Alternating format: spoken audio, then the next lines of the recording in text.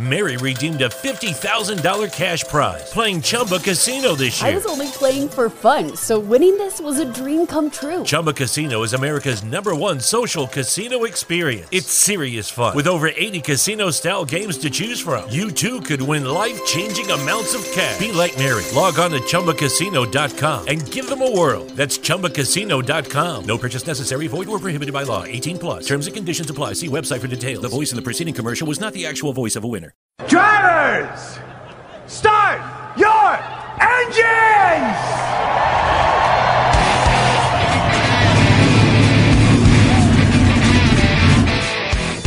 It's the pace car! What for? Because you hit every other damn thing out there, I want you to be perfect! When I'm driving, I got a guy on the radio who talks to me. It's him. He talks to me.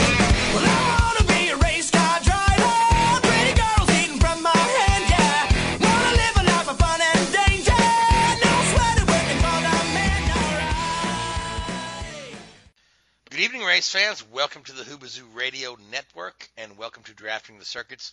My name is Frank Santorowski. I'll be your host for the next hour as we talk about a busy week of racing news. Joining me in the studio is Richard Uden and Luis Torres. Guys, how we doing? Good, thank you. Good. Can't wait to be 26 on Friday. You're so young. Yeah. Anyway, so a lot of breaking news with schedules. NASCAR has released their schedule, and it's very different. NASCAR has really had a lot of continuity in their schedule over the years, only making smaller changes at a time. But this pretty big shakeup here. Also, IndyCar has not released a full schedule, but they've released bits and pieces of their schedule and information of what where they'll be going and where they will not be going. So that's all interesting to talk about. But let's first delve into this NASCAR schedule. The one thing that just really sticks out is the amount of road courses that we are now running. I mean, there was, for years we had, one appearance at the Glen and one appearance at Sonoma. They added the Roval. This year they added the Daytona road course. So next year's schedule, the Clash will be on the Daytona road course, which will be fun to watch. We're adding Road America, Road America is going to be a hit. I'm going to tell you, those people in that part of the country love their racing. The Xfinity guys put on a great show there. IndyCar puts on a great show there. They've got great sports car races. I think a cup race at Road America is a win-win. That's going to be a big one. We're also adding in COTA. COTA is going to pick up a NASCAR date. This may be at the expense of the IndyCar date. They may not have the IndyCar date. They may not have the Formula One race back there next year. That is up in the air. But the one thing that we do know they will have is a Cup race. And again, the Cup guys should be pretty entertaining at COTA as well. Then the other road course is going to be the Brickyard 400. Will now be run on the road course. I don't know that it's going to be a 400. Certainly, I can't imagine running 400 miles on the road course. Probably 400K. They could make it a 400K, which would be about 258 miles, which would be a pretty good distance for a road course there. But they haven't actually announced or released what the length will be. And then the other bit of interest is that the spring race at Bristol will be a dirt race. They're going to load several thousand pounds of dirt and spread it around the concrete there and make a dirt track out of Bristol. And it'll be the first Cup race on dirt since 1970. So, interesting. Pocono is going to be a doubleheader. Chicagoland is going to disappear. Kentucky Speedway will disappear. And Michigan, I believe, is going down to one race. Yep. So did I hit all the changes there, Louise? You need to mention also Atlanta and Darlington have 2 races now. Dover's been scaled down to 1. Fontana may be the last one on the 2-mile circuit. And Texas is the All-Star race. And it's now a 1-point paying Cup race at the playoff campaign. Okay, so they've got 1 point paying race and then the All-Star race. And I had heard through the grapevine that the granting Texas the All-Star race was one way of appeasing Eddie Gossage, who's highly territorial and really is not a big fan of COTA, and not a big fan of. He wasn't a big fan of IndyCar going to COTA, and I know he's not a fan of NASCAR going to COTA. But so now, and the other thing is that the Brickyard will share the bill with the IndyCars. Once again, they had shared the weekend, and although this year the Cup cars were still on the oval. Not at the same time. I think that would be yeah. Yeah, we're gonna have class drivers, like class victories. Wouldn't that be something? That would be something else. So of all these new races, guys, which one do you kind of want to delve into and talk about a little bit? We can talk about some of these different things there. Richard, which of these most appeals to you? I think Cup car at COTA is going to be pretty entertaining there. The Formula One still does have a contract for next year. I don't know when the contract expires on COTA, but they definitely do have a contract for next year. Now, it doesn't mean it can't be bought out or some sort of agreement come up. But COTA's a great facility. It's a world-class facility. It's one of the best around, and it'll be interesting, for the NASCAR guys to go there. It's a million miles away from most Cup tracks in terms of facilities. It'd be interesting to see what they do with pit road and all that sort of stuff. I don't know. Is there a pit road on the back stretch that they could use? I don't think there is. But because obviously where the start-finish line is at the moment for a conventional race, it's all built up as for IndyCar and Formula One style pit garages. So a million miles away from. That might be interesting to know. NASCAR. Yeah, I wonder if there is a back stretch. Yeah, because the non-main race series, if you like. I don't know. It's an interesting thought. But it's going to be great. I know they've tested there in the past. I think Martin Truex Jr. tested there 5 or 6 years ago, and Haas with they did that PR thing with Tony Stewart and Kevin Magnussen and Roman Grosjean a couple of years ago. But it'll be good. Be interesting to know if they use the full circuit or if they use a reduced layout, because it's a long track. I mean, that would be probably 2 minutes 30 lap time in a Cup car, I'm guessing. I can't remember what lap times we did when we were testing out there, but it's not going to be a quick 1 minute 30 lap. It'll be it'll stretch out for sure. But it's good. It's six road courses I think this year next year for Cup racing. It's going to be really good. I think it's going to be I think it's the way that the series is going to go, because they are entertaining. The cars aren't designed naturally to race on road courses, which is what makes it so entertaining and separates out the field a little bit, gives the guys who really understand the vehicle dynamics and the car dynamics and how to make the cars work on a road course, compared to some of the guys who are the oval experts. So I think it's going to be great. I'm certainly. Looking forward to it. Some of my favorite NASCAR races happen to be at Watkins Glen and Sonoma, and like I mentioned earlier, the Xfinity guys put on a great show at Road America and at Mid Ohio. So watching it just feels like NASCAR is just throwing a lot of darts in the air to just kind of shake things up, make things different. I mean, we've never had this many road courses, and they're scaling back the 1.5 mile ovals. They're doing different things with race distances, and the doubleheader at Pocono is, Pocono's dates have always been, in my mind, a little close together. Close, haven't they? Yeah, because there's one in June, one in July. This way you get your whole bang for your buck in the over the course of one weekend. So by the looks of it, there isn't at the moment there isn't a pit road on the back stretch at COTA, but so they may have to do something in the existing paddock area. But I still wouldn't be surprised if they didn't use the half circuit or whatever they want to call it. There is a cutoff halfway through the S's at the start of the lap that comes in sort of 3/4 of the way down the back stretch. So it wouldn't surprise me if they don't use the what I'm going to call the national circuit as we do in Silverstone and places like that. True. The other thing we didn't mention was the addition of NASCAR or Nashville. Nashville to the NASCAR schedule. This is the Nashville Super Speedway, the one that's right outside of Lebanon, Tennessee, where previously they had hosted Indy cars, and this facility's been just used for mainly racing schools and stuff over the last several years. But there was a lot of. They used to race Truck and Xfinity there, didn't they? Yes, yep, yes, they did. Ran there, along with ARCA.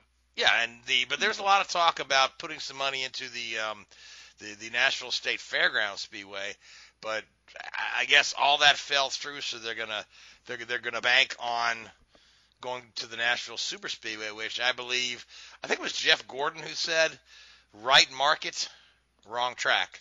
So we'll have to see what happens there. Yeah. Or any shot of getting the fairgrounds eventually on the calendar. It's got to have to be a hit financially to see maybe the powers that be with the fairgrounds and also the MLS soccer club, are keen to keeping the fairgrounds as it is, or more than willing to have all those revenues, because that boils down to those guys if we're going to see any fairground action and cup in the foreseeable future.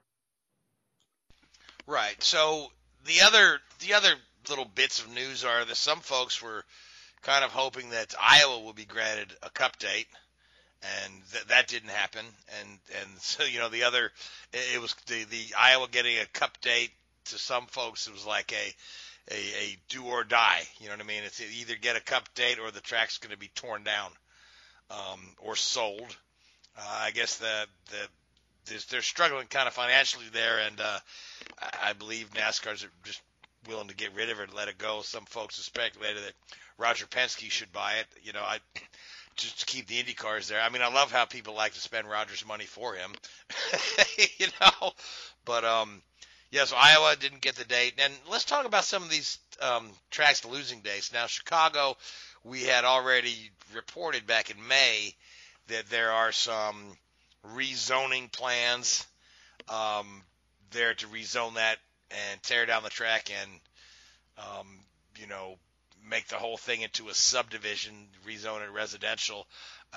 So it looks, the fact that the track has announced that, not only will they not be hosting NASCAR, but they will not be hosting any racing activity, kind of gives a lot of life to that story that, the Chicagoland Motor Speedway will be no more before you know it. But the interesting one is Kentucky. So this leaves Kentucky without a marquee event.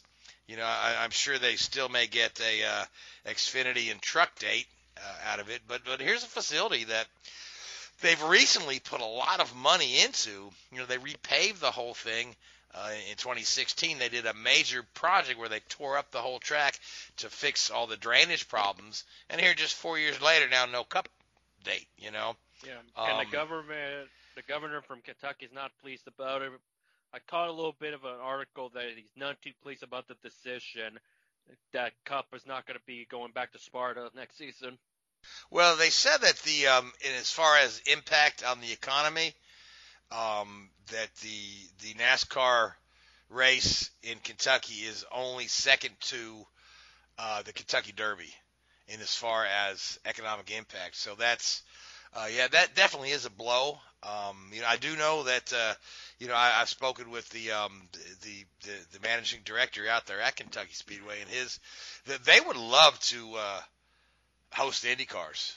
They would welcome IndyCar back with open arms.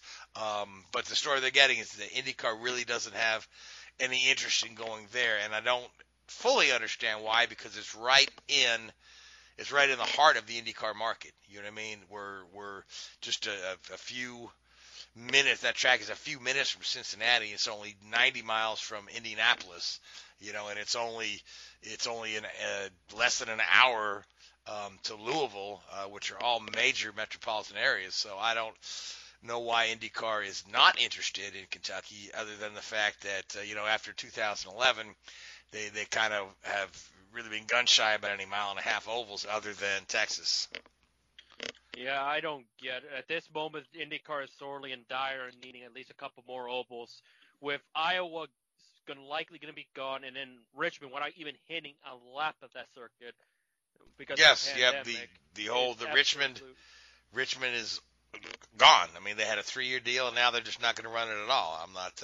I don't get their mindset, and that's part of the frustration I have with when Robin Miller posted that leaked schedule, the possibility that that's going to be it. It's rather underwhelming because IndyCar used to be all about the ovals, but now there's only just in the 500, of course, doubleheader at Texas, and of course Gateway. All popular. Well, Gateway's a popular venue, and of course the 500. Texas has always put on some kind of a show, but other than that, yeah, the crowds at Texas have dwindled, but they still do okay. Mary redeemed a $50,000 cash prize playing Chumba Casino this year. I was only playing for fun, so winning this was a dream come true. Chumba Casino is America's #1 social casino experience. It's serious fun. With over 80 casino-style games to choose from, you too could win life-changing amounts of cash. Be like Mary. Log on to ChumbaCasino.com and give them a whirl. That's ChumbaCasino.com. No purchase necessary. Void or prohibited by law. 18+. Terms and conditions apply. See website for details. The voice in the preceding commercial was not the actual voice of a winner. They still, because they host a couple NASCAR races there, he makes a profit by the end of the year. He doesn't go totally broke running IndyCar. So yeah, I mean, adding a Kentucky onto the schedule wouldn't be a bad thing. It's right in the market, and it's also not as banked as Las Vegas, which is one of the main reasons why there's been so gun shy about it. Vegas has a different style of banking that's probably still more suited. If I remember correctly, isn't what the current Kentucky sort of still similar with the Kentucky they last ran in 2011 to a degree? No, because when they repaid it in 2016, they banked turns 1 and 2 a little higher. They added a little banking to turns 1 and 2. Then they narrowed. They narrowed the pit exit and that part of the turn. And some folks say, well, that's just going to be unsuitable for Indy cars now. I don't know if it is or not until you get the Indy cars on there and run them. Have a private test one of these days and see if it pans out and see what the drivers feel. The Indy Lights test in Kentucky every summer. Even on the new configuration. So I don't see what's stopping IndyCar from trying to do it. I understand testing is a hard thing to come by these days, but it's one of the few series that does it with relative ease. NASCAR obviously has that ban.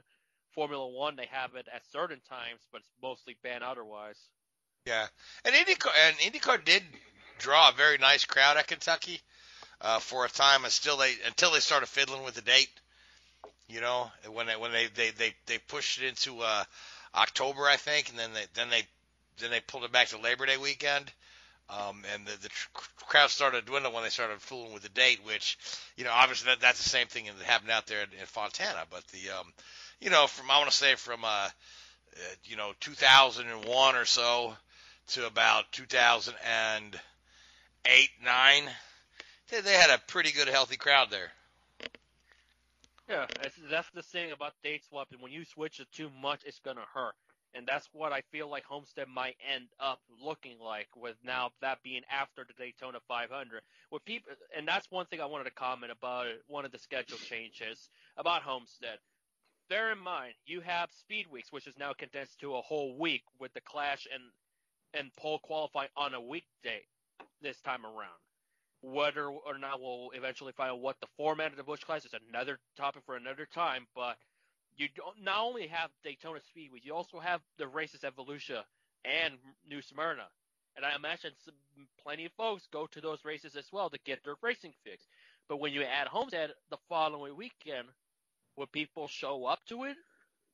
Because you got to consider their finances is not looking great with the pandemic. I can't imagine how hard or how much of a hit it'll have with everything, albeit Florida is one of the few states that have been not so hesitant, that without hesitance they have allowed crowds in some capacity. And I imagine come Speed Weeks, it's more and more going to grow. But I think the other thing you've got to consider with that Homestead date is, and they did it a few years ago with that whole West Coast swing, the transportation costs for the teams are not inconsiderable. And especially now, the teams are trying to tighten their budgets in terms of, and if they can make a saving on transportation costs and not having to drive back and, backwards and forwards up and down the country. It's not a cheap operation. they'll be saving, a few dollars here and there, which for these new teams and smaller teams is very, very important. So I understand what you're saying in terms of that from that aspect, but what's the distance from Daytona down to Homestead? It's not that far at all. Are people going to travel from Miami to how many people travel from Miami to the Daytona every year, and how many people travel from the Daytona area down to Homestead every year and aren't going to do it this year because they're back to back? I don't think it's a huge impact, but we'll see. We'll see. Well, it'd be different. I think it'd be difficult to gauge next year because I can imagine even in February there'll still be extremely limited spectator numbers compared to what we're used to. But true. I don't think by February we'll be back to normal yet. No, I mean the weather in home for the Homestead race, is always a little bit hit and miss, and I think bringing it forward to February probably does secure the weather there a little bit better as well. And you're not I'll try to say that again. You're not up against as many other sports as you are, at different times of the year. I think the Super Bowl's been and gone by then. So what other professional sports are being run at that time of year on a Sunday afternoon or a Saturday evening to I think it's clash because with of it? the Super There's Bowl. not many. Yeah, I think it's because of the Super Bowl is why the Clash have been moved on a weekday instead of the usual Saturday, Sunday, all that stuff. And with ARCA being a back-to-back following is the day before it's contagious. The day before the Daytona 500 is ARCA and Xfinity, where it's completely unorthodox to think about it because we have been established what day is what for speed weeks. Maybe it's just only a 2021 thing, but if it turns out to be successful, then it's probably for the long haul.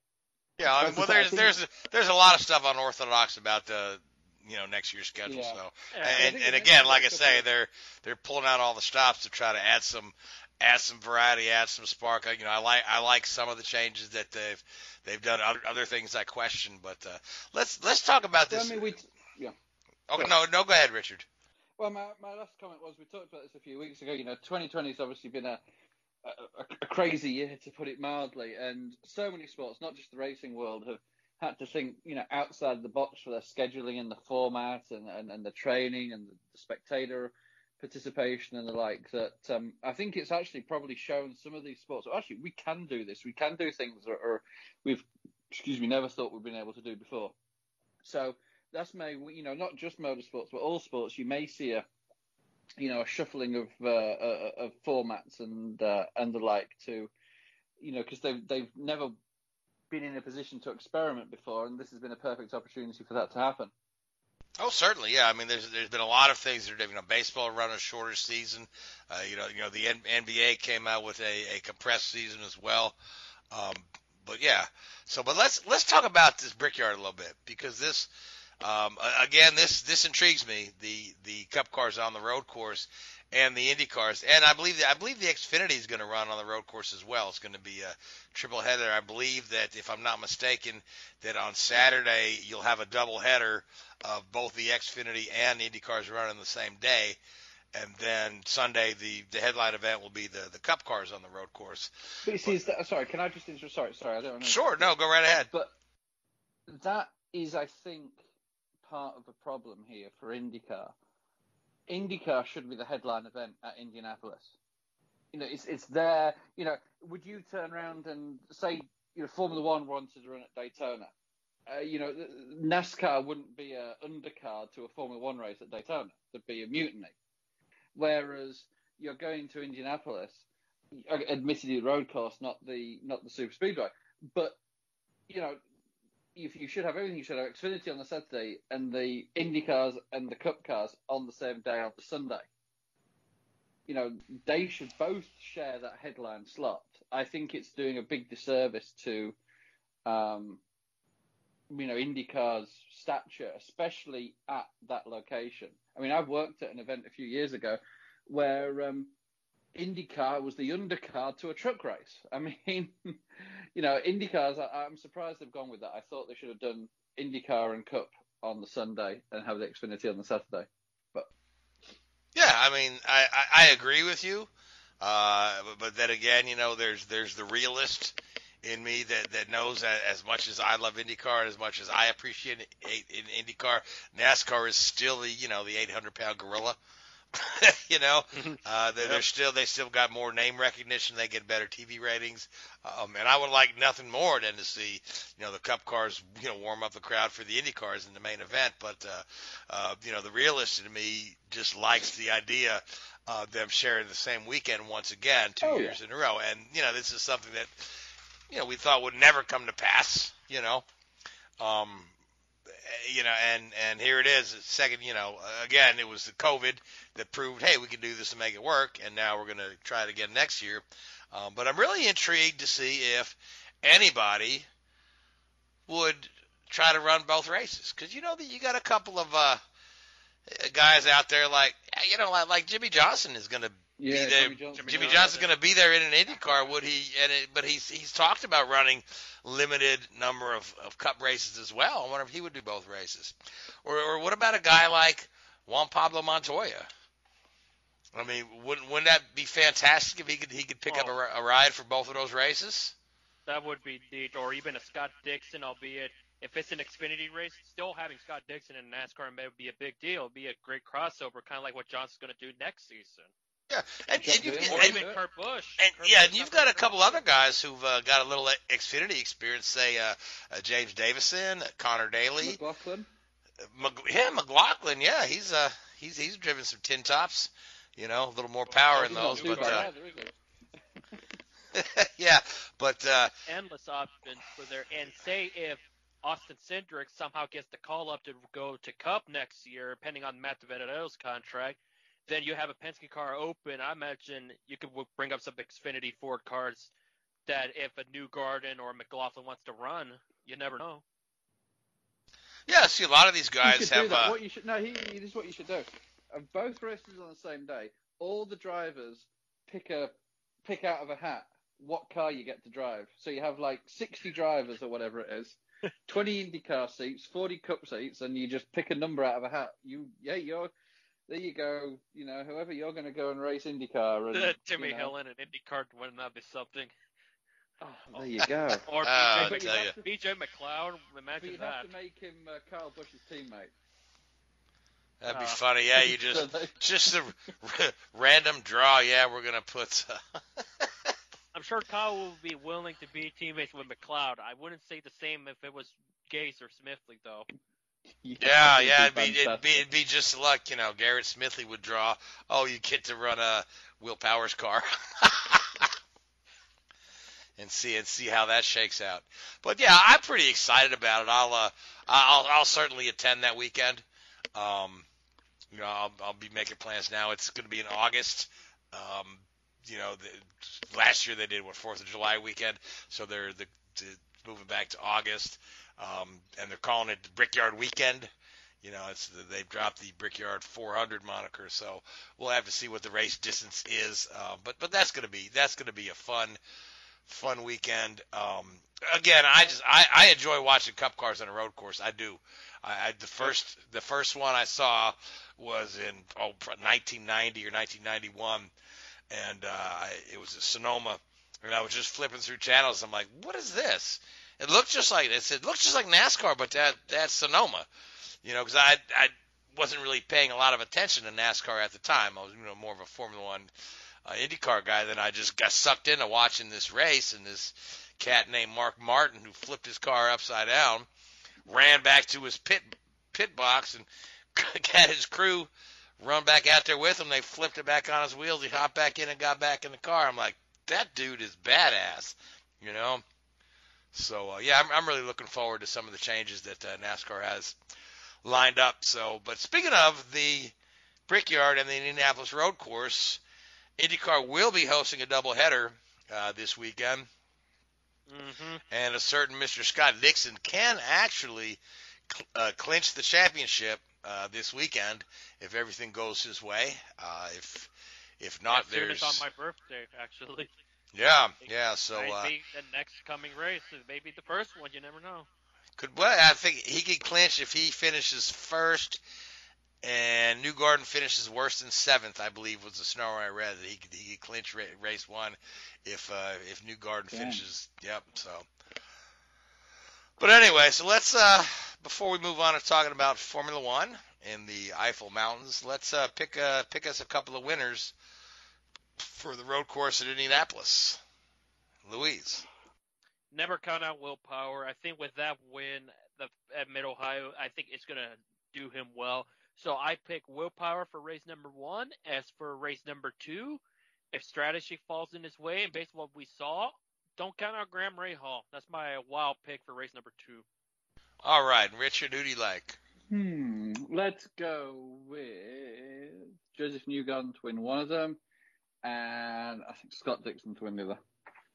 Okay, so actually, I'm taking a long shot at those two. I know. Yeah. Richard, I picked Graham Rahal, so that's more of a long shot, yeah. Colin Herta would be my wild card if I was going to pick a wild card. Or Elio Castroneves in that 7 car. Remember that McLaren had power in that one. Yeah, with Ollie before he wrecked the thing, and that's where it's twirled the downward of his rookie year that had so much promise at that beforehand. That's an interesting one. I know just to spend a minute talking about that. I know not to interrupt and take time away from Formula One, but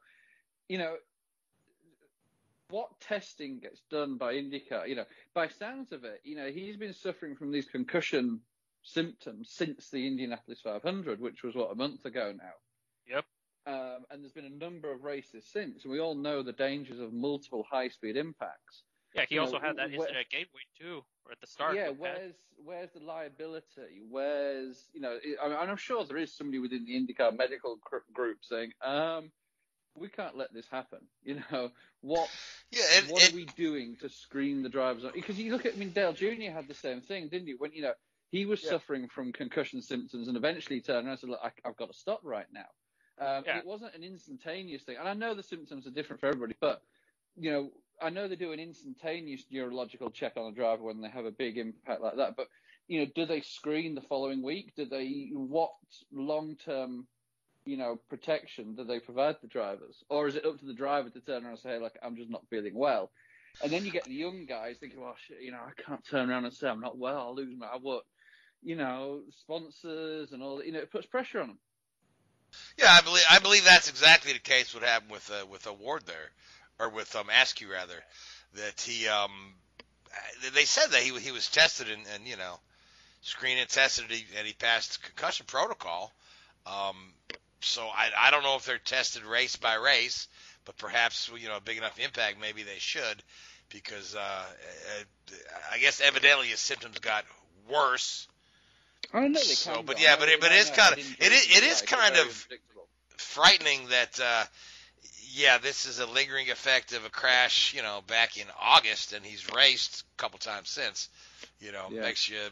Just a comment that I saw when I saw the news. It's like, that's and I know, I'm not a neurologist by any stretch of the imagination, but I know that sometimes these impacts and injuries do take a while to become apparent.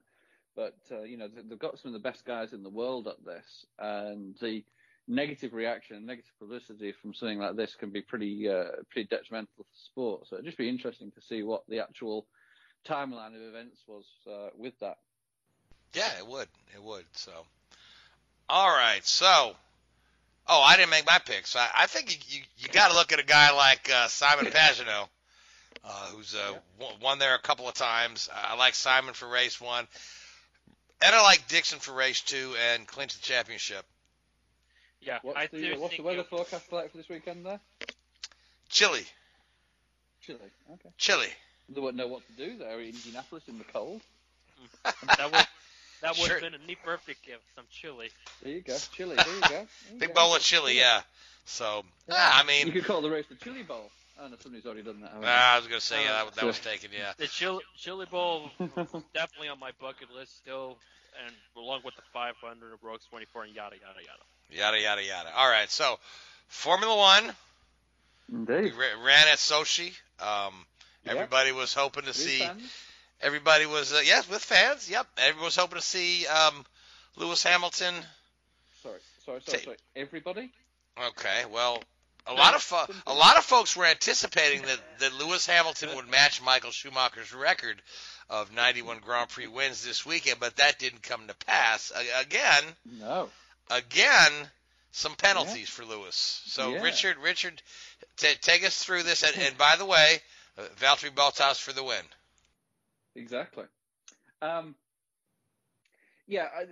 We saw in qualifying a masterful lap by Verstappen to get P2 there.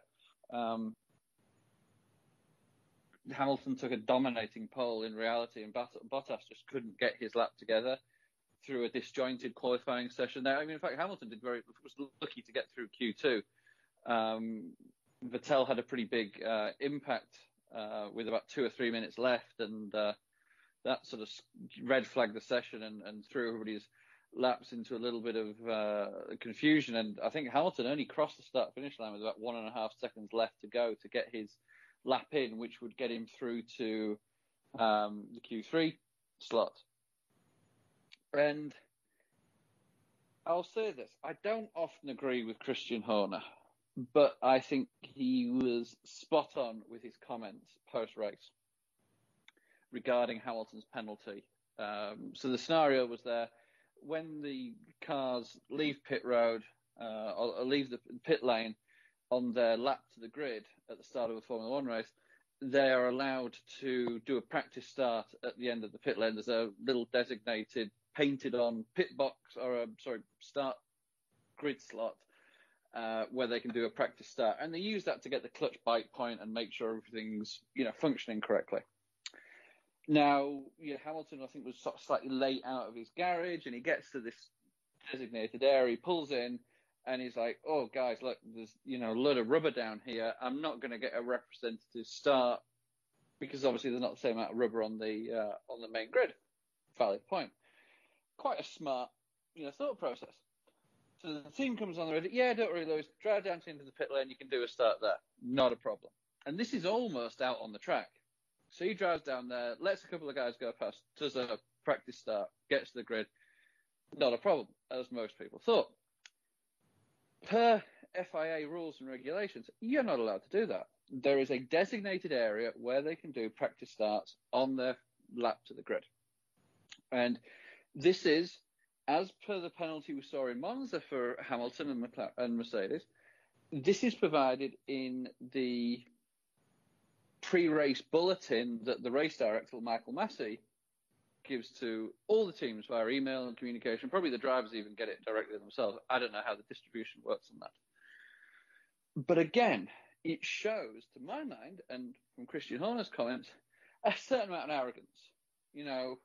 Twice they've missed what I would consider pretty fundamental pieces of information that A, everybody else knows, and B, a professional organisation like Mercedes should be on top of. They should be reading that document cover to cover.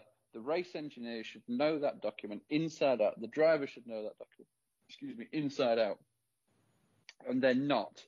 Every other team knows it. Every other team is fully aware of it. So why aren't Mercedes, and why wasn't now, whether it's the Hamilton side of the garage, whether it's Mercedes as a whole, I think there's some questions that need to be asked there. And I think, I'm surprised that the Monza situation wasn't put it bluntly, a kick up the arse for those guys. So, okay, look, we made a mistake here that nobody else, one other guy, but pretty much nobody else in the field made. Why did we make that mistake? Why were we not allowed? Why did we fall into that trap? Okay, we didn't read the document properly. Okay, well, 2 races later, they're doing exactly the same thing. So there should be questions asked there, and I imagine they won't do it again in a hurry. But yeah, that was justified to my mind. There's a set of rules there for safety purposes, and he didn't follow them. And, there's no excuse. The FIA aren't ganging up on Hamilton to try and deny him a world championship or anything like that. He's just not following the rules. Into the race, reasonably processional race in many, many ways. Once Hamilton had served his penalty, Bottas got ahead of him at the start there from P3, and also Hamilton got ahead of them. Bottas got ahead of Verstappen there, and Hamilton sort of controlled the first period of the start. When he came in for his pit stop, he had a 10-second penalty from that, start violation. And it just was pretty processional out at the front. There's some good racing back in the pack. There's a funny situation in many ways where Esteban Ocon tried to let Daniel Ricciardo through so Ricciardo could attack Leclerc, I think it was. And Ricciardo actually ran wide and cut the exit of the turn 2 corner, and he got a penalty for that.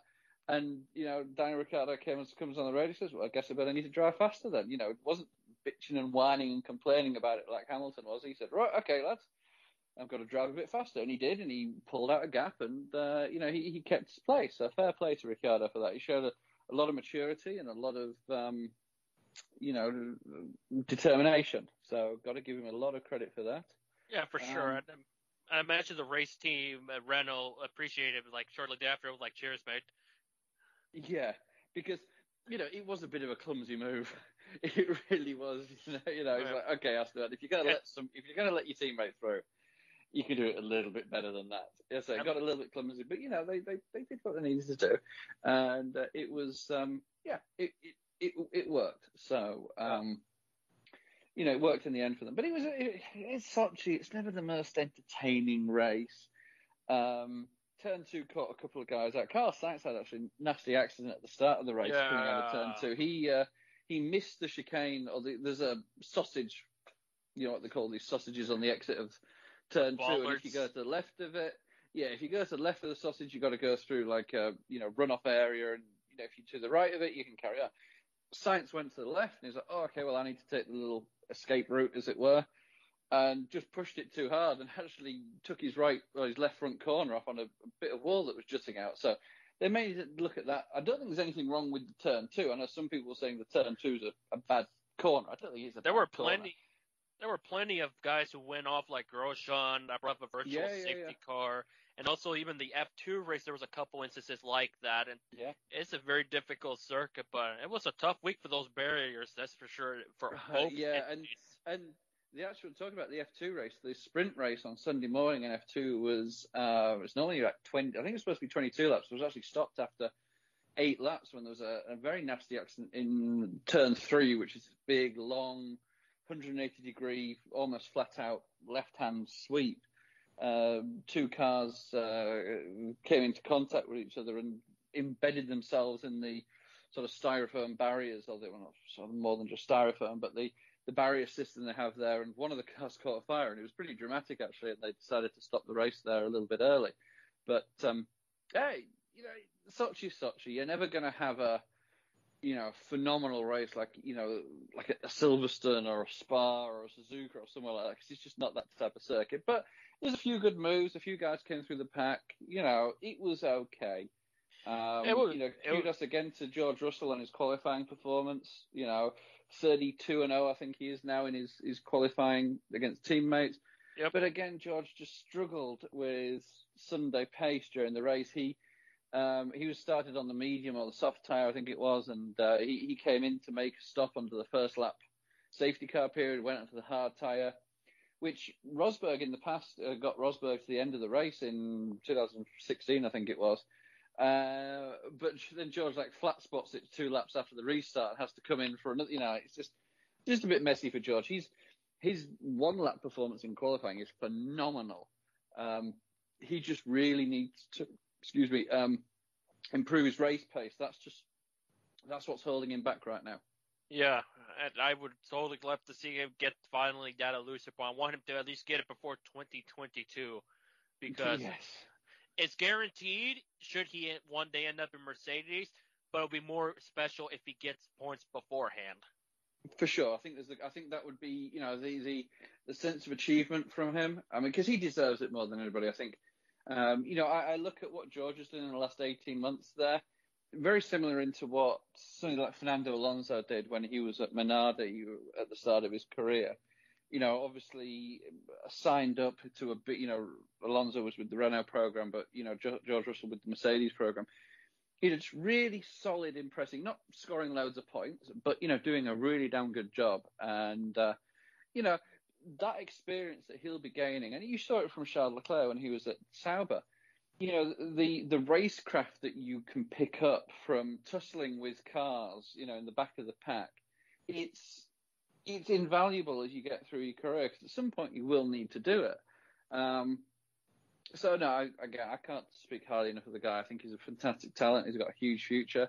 I just, I agree with you there. I just love to see him get a point or two. As much for him as for the team. I've been really impressed with what Williams have done this year, with the turmoil of a buyout. And they couldn't get much worse than last year. But if you look at the percentage lap time improvements, they're the most improved team of 2020. So, fair play to them. They've done a great job. They fully deserve a point or two here and there. Yeah. Certainly, yeah. So let's look forward to Nürburgring is where we're going next, and there's a couple of Formula 2 guys, certain Mr.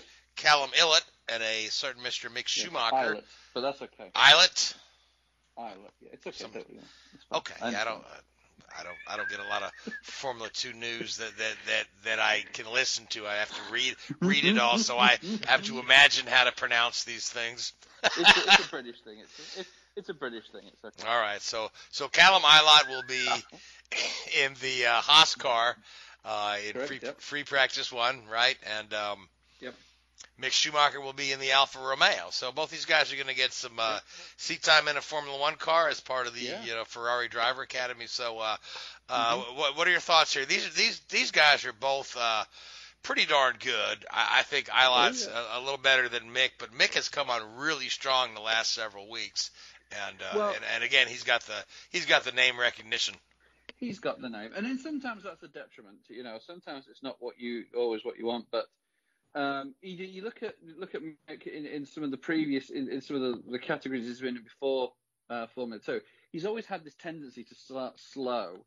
Maybe even take like 18 months to get up to speed. And then when he's got it, he's got it. His starts have been fantastic. I mean, if you want a guy to get off the line, start at Monza a few weeks ago was phenomenal. Starting the sprint race at Sochi last weekend was phenomenal. And he's now leading the championship. He's pulling away from the rivals with one round. I think there's only one round to go in Abu Dhabi. I think they finished their season in Abu Dhabi. So it gives him an opportunity, I think, to do the young driver test. Because I don't think they can do the young, and they can do the young driver test and Formula 2 in the same week. But it gives him a chance to go and do that. It's a home race for him at the Nürburgring, somewhere I'm sure he's driven before, so he's got a bit of experience there. And it'd be good. I think that Ferrari have a wealth of talent right now, with both Mick Schumacher, Callum Ilott, and Schwartzman as well, who's the third string in that Ferrari bow. You imagine that Schwartzman is going to stay in. He's only a rookie in Formula 2, and he's dropped off a little bit because Schumacher and Schwartzman are teammates at their. I think they're Dam. Are they with Dams? No, I can't remember. But the team that they're with in Formula 2, and they're teammates. And start of the season, Schwartzman was breeding Mick pretty comfortably, but the tables have turned a little bit on that one. So you imagine that Schwartzman's maybe going to stay for another year in Formula 2, but you'd certainly look for both Ilott and Mick Schumacher to make that step up to Formula 1 next year in one capacity or another. Obviously, Ferrari have a veto on one of the seats at Alfa Romeo. So at the moment, Giovinazzi's been in there for the last few years. He's done okay. He hasn't embarrassed himself. He hasn't dug up any trees, though. So more than he hasn't done anything wrong, I just don't think he's done anything really well.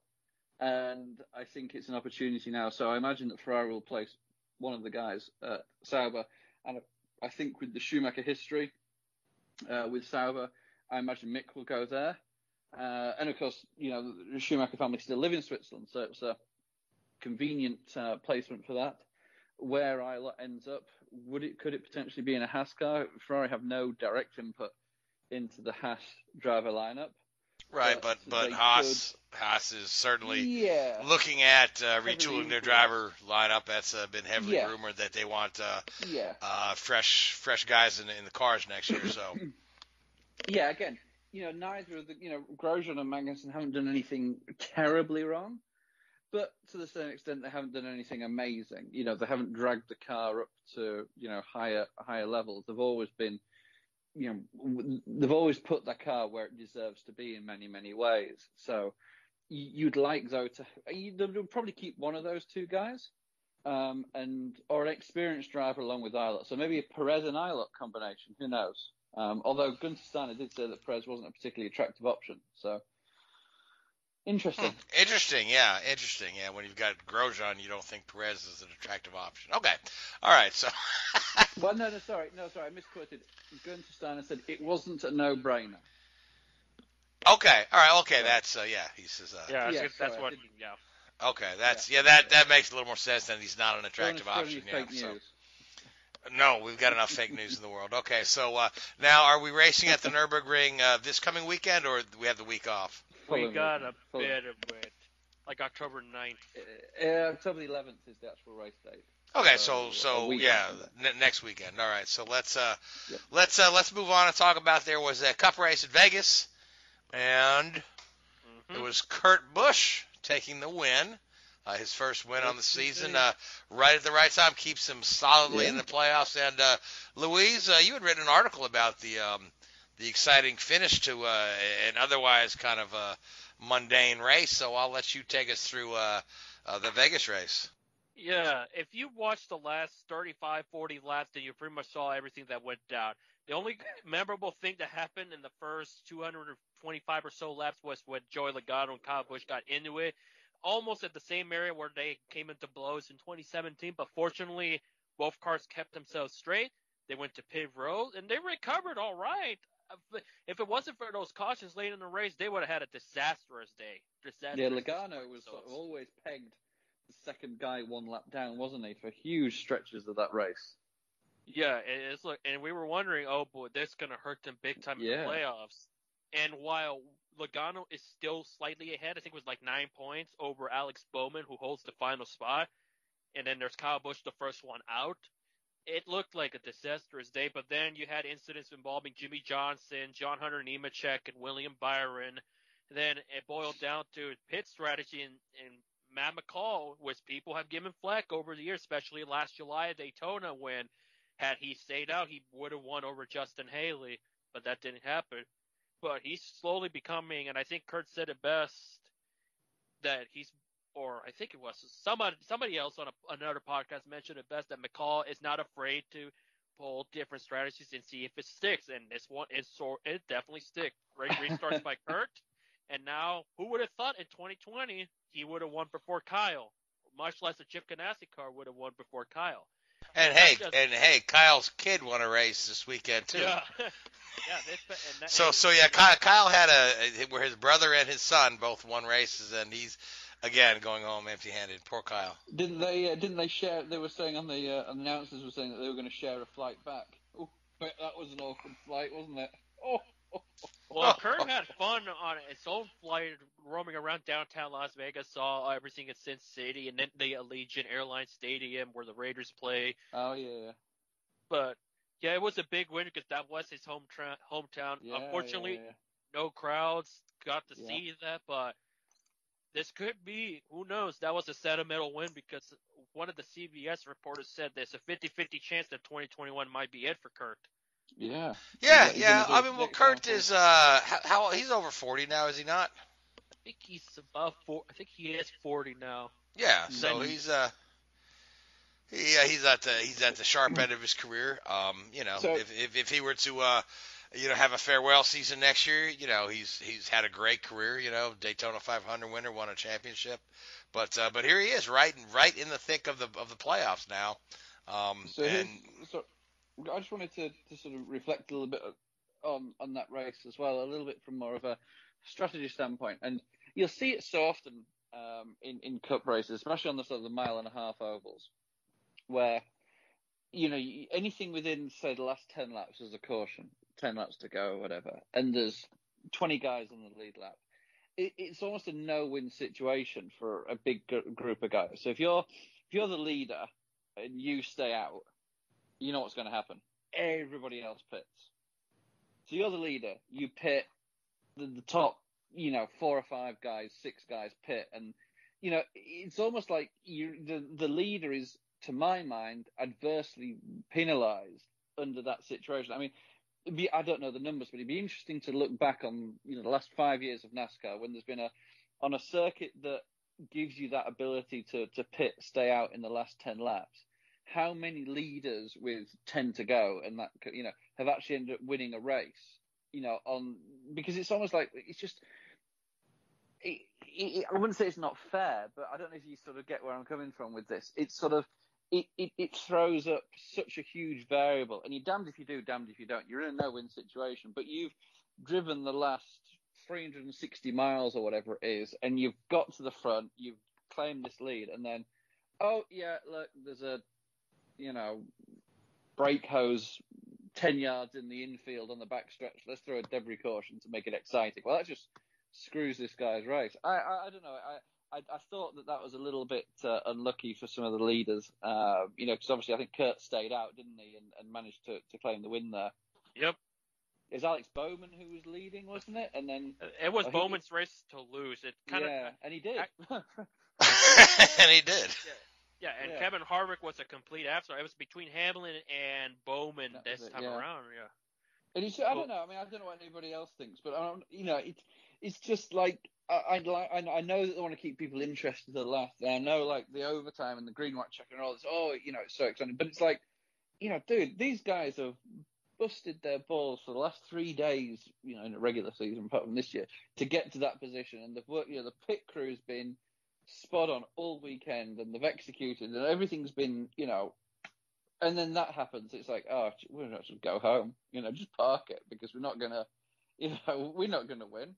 And I don't know. I just think it's a little bit overly unfair, for want of a better word, or overly manufactured. Yeah, but manufactured drama. Yeah, if they threw a red flag, it would have been more manufactured. If you ask me, certainly, yeah. Because you have overtime. There's no need of red flagging unless a big wreck happens in overtime. Sure. And you damage, there's damage to the tractor. Oh yeah. Do you say with 10 laps to go, pit road closed? If you want to pit, you have to start at the end of the longest line. Because if you've got to pit, like maybe because you're low on fuel or you've got a damage or whatever, and you don't. The fact that you can just continue makes it worthwhile. Almost like they do on the end of a stage. They shut pit road with 2 to go. Do they say, right, with 5 to go or 10 to go, we're going to shut pit road to stop that sort of unfair, jumbling of the order? I don't know. I'm sure as many people have made, have won races as well. Obviously, as many people have won as have lost. But you know what I mean. Yeah.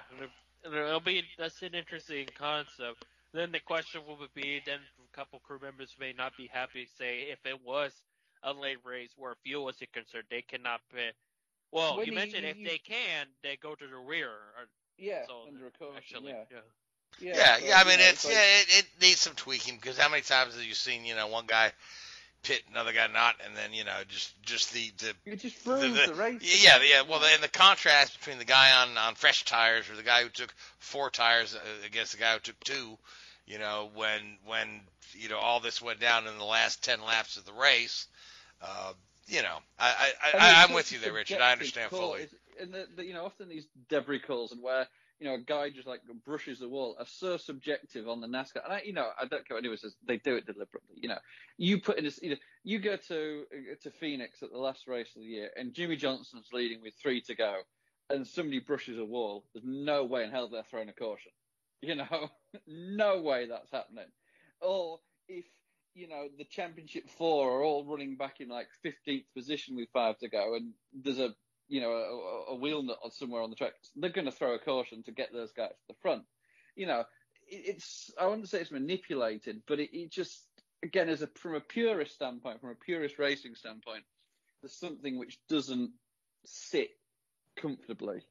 It could just be my dinner, but I don't know. Could be your dinner, yeah. So we're off to Talladega, correct? Yep. So let's we've just got about a minute or 2 left in the show, so you guys want to try to pick a winner in the crapshoot? Let's see. I'm gonna go with. I'd say Tyler Reddick. Why not? Okay. All right. Now, Richard?